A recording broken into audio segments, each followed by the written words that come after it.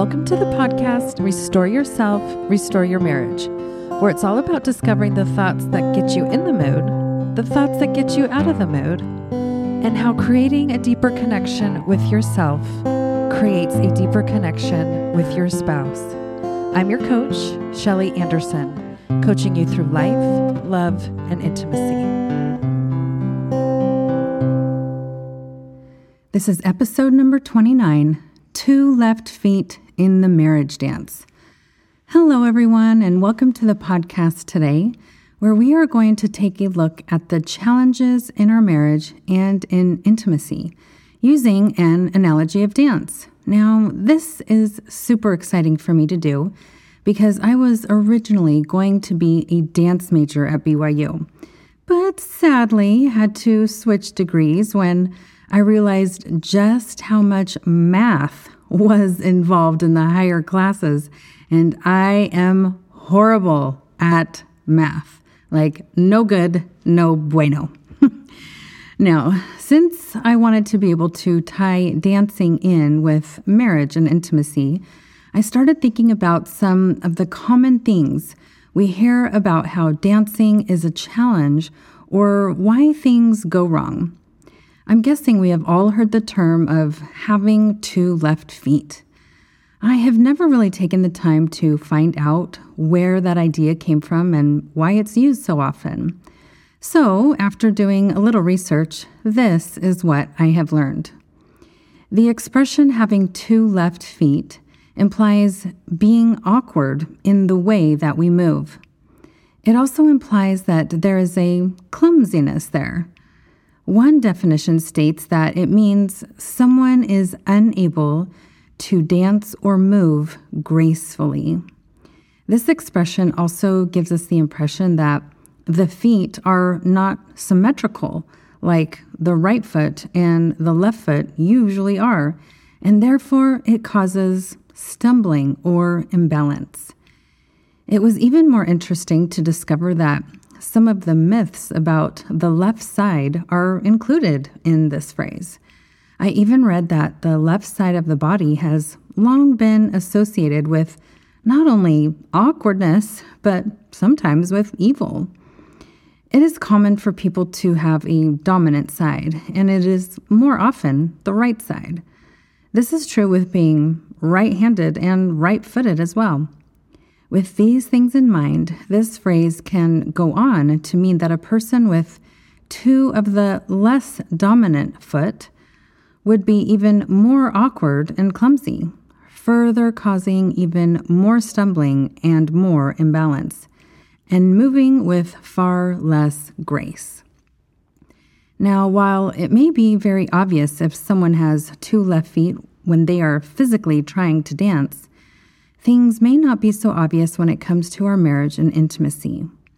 We may think that the way we are thinking and acting is totally on point and that we are totally on beat and moving along with grace.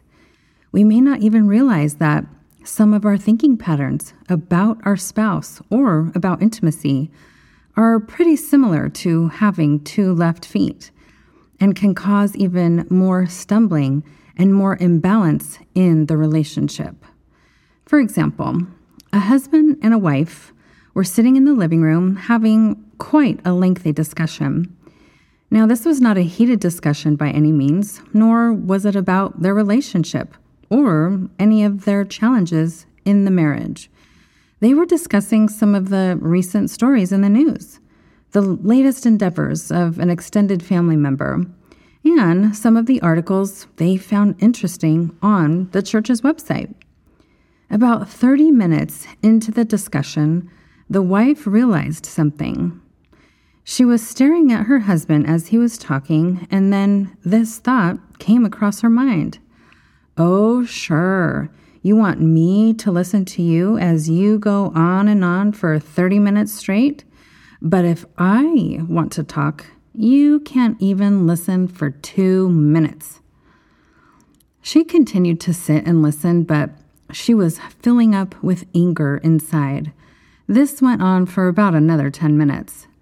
When the conversation ended, they both went off to do their own thing for a while before they sat down for dinner. Now, the husband had no idea that his wife was fuming inside. Her anger stayed with her as she went about doing other things. Her thoughts were left unchecked, and so her mind continued to go down the rabbit hole. As she continued thinking about their discussion, she grew even more angry as her mind started rummaging through past memories, pulling up several conversations where she was doing most of the listening while her husband was doing most of the talking. Then her thoughts became even more hostile as she silently called him names in her mind, viewing him as a selfish, naive hypocrite. All of these angry thoughts and feelings triggered her to take the action of giving her husband the cold shoulder. He was so confused and could not figure out where all of this was coming from. Then this led to a heated argument, with both of them stumbling around in their own ways and both feeling like things were way off balance. And do you think this had an impact on their intimacy? Of course it did. While the husband still wanted to connect, the wife had zero feelings or desire to be intimate. And how could she? It's really hard to feel a desire to be intimate with someone when your thoughts about them are far from desirable or attractive. I see this kind of situation come up all the time in my coaching business. This wife never meant for any of this to happen, and neither did the husband. But the way our mind works on the unconscious level is much like trying to think and operate with two left feet. It's kind of like using a double dose of the less dominant side of our brain that leads to more awkwardness and clumsiness in how we move and interact in our marriage. In reality, what we really need to do is to use the higher brain by choosing to think intentional and beneficial thoughts on purpose. Doing this will definitely lead us to being able to manage our lives and our marriage with far more grace. Now, when I was a little girl, I remember watching older TV shows that showcased a lot of dancing, like with Fred Astaire and Ginger Rogers. Every time I watched them dance, their moves seemed so smooth. Grace is definitely a word that is associated with the way they danced together. And it really got me thinking about this word, grace. So how do we define grace, and how is this connected to marriage and intimacy?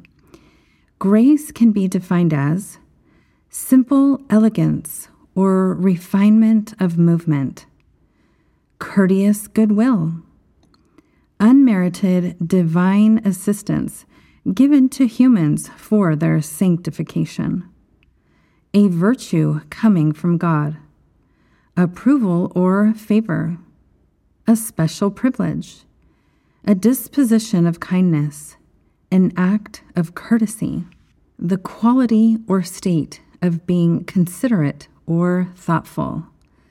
I love these definitions. I love that there is a notion of elegance and refinement.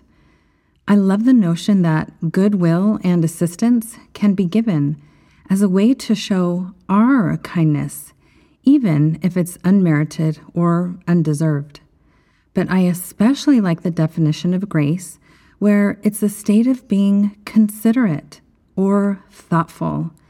Now, when someone is considerate, it means that they are careful not to hurt others or cause inconvenience. This is beautiful for the marriage relationship.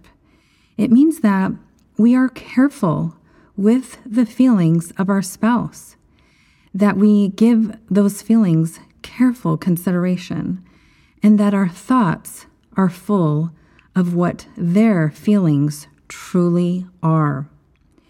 When we try to bring grace into our marriage and into intimacy, we are trying to be thoughtful, This means that we are full of thoughts about our spouse, and we need to be careful about those thoughts and which kinds of thoughts we are spending our time thinking about. If we are not thinking thoughts that are courteous and kind, we need to be even more careful about what those could possibly lead to.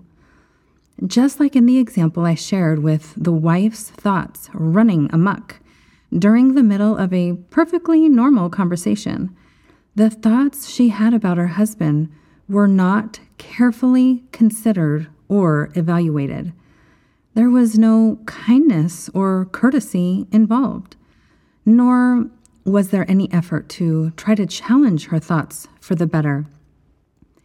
Now, a few days later, this wife explained to me that she did start to realize that it was happening in that moment, but that she didn't really know why or what to do about it.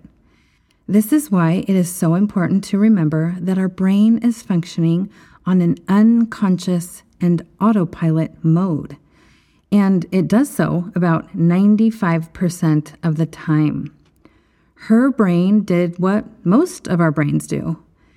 It just holds on to a random thought that happens to come to the forefront of our minds.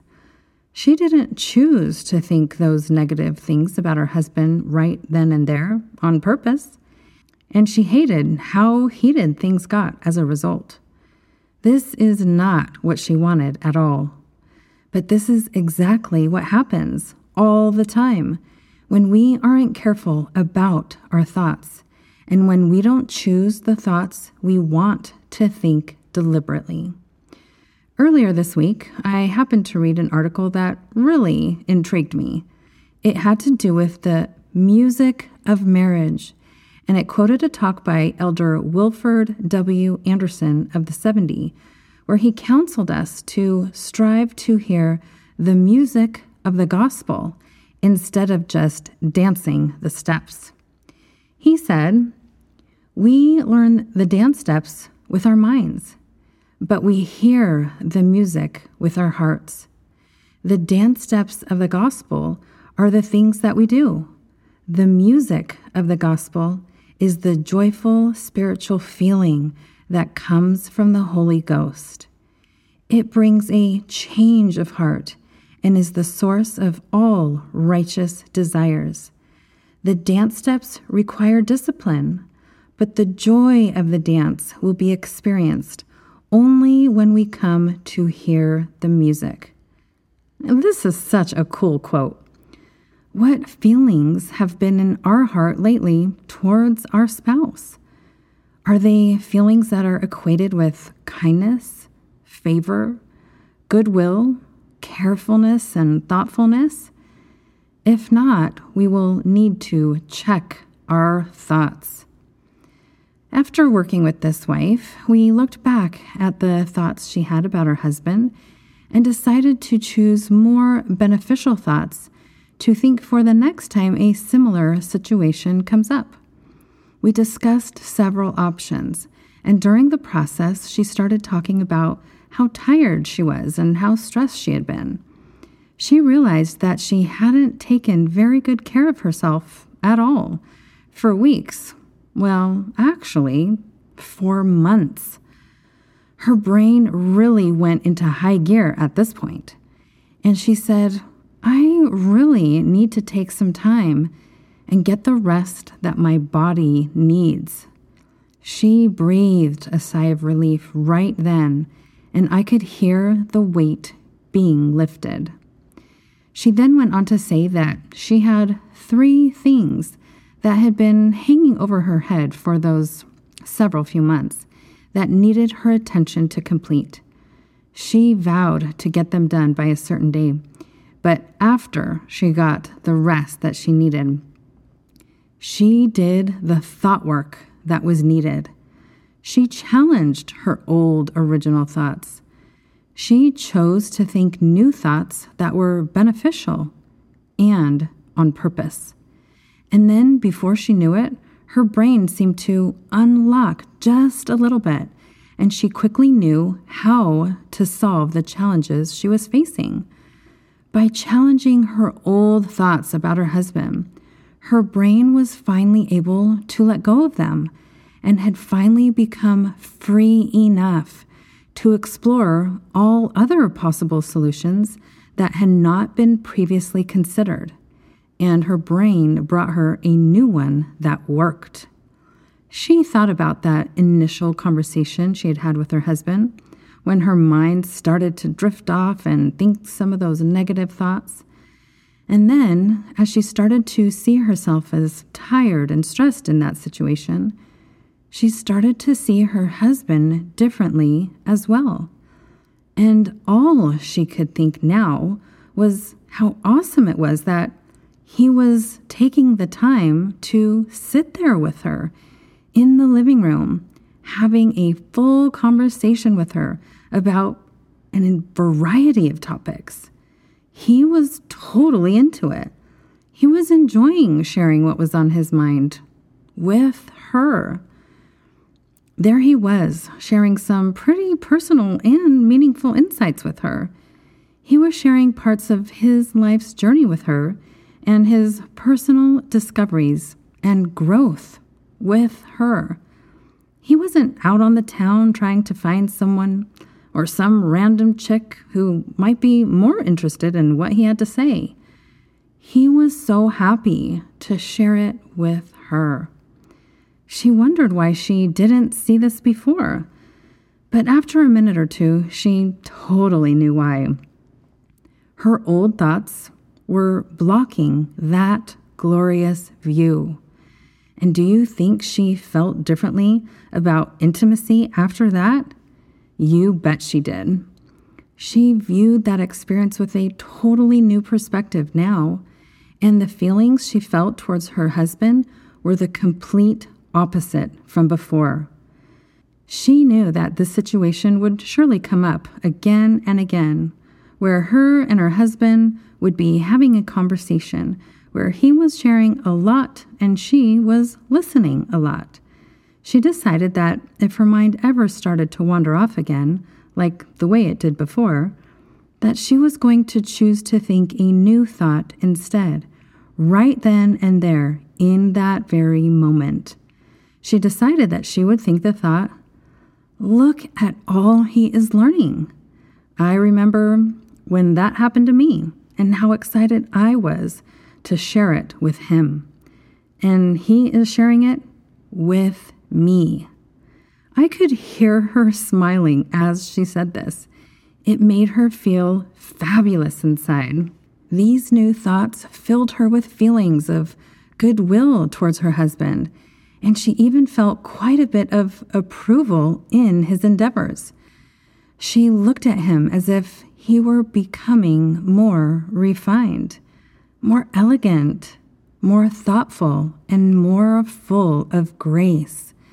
The more grace she had working inside of herself, the more easily she seemed to see it in him. And the more she saw it in him, the more she seemed to become filled with even more grace. It was a beautiful thing for her to experience. She was no longer worried about feeling so negative if she faced this situation again in the future. Her new intentional, purposeful thoughts made her eager to listen to her husband's discoveries, even more so. If you have ever wondered if our thoughts really have an impact on our desire to be intimate with our spouse, you bet they do. So, how can we communicate some of this in a way that is elegant and refined? How can we express our goodwill towards our spouse?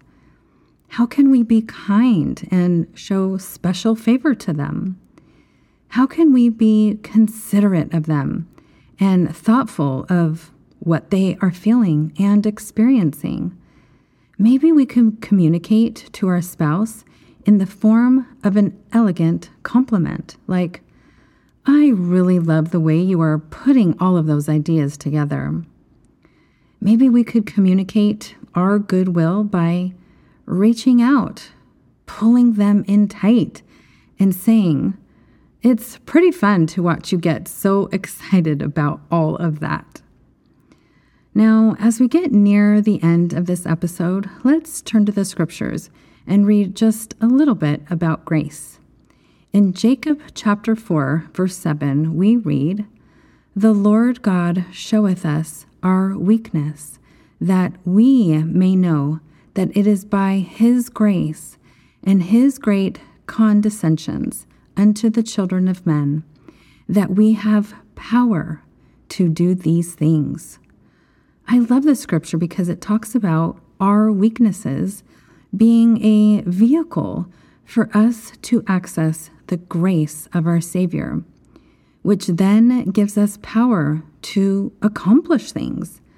This is truly incredible, and marriage is the perfect place for our weaknesses to show up and for us to tune in to grace.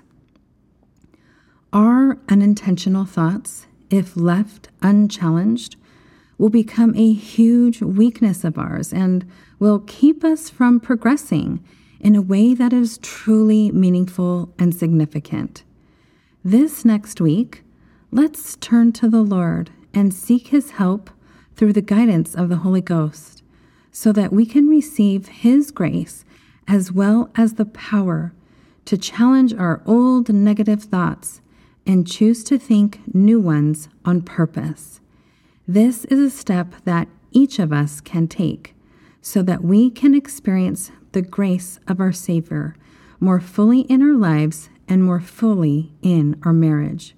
Because remember, the more you restore that type of intimacy within yourself, the more you can restore it with your spouse.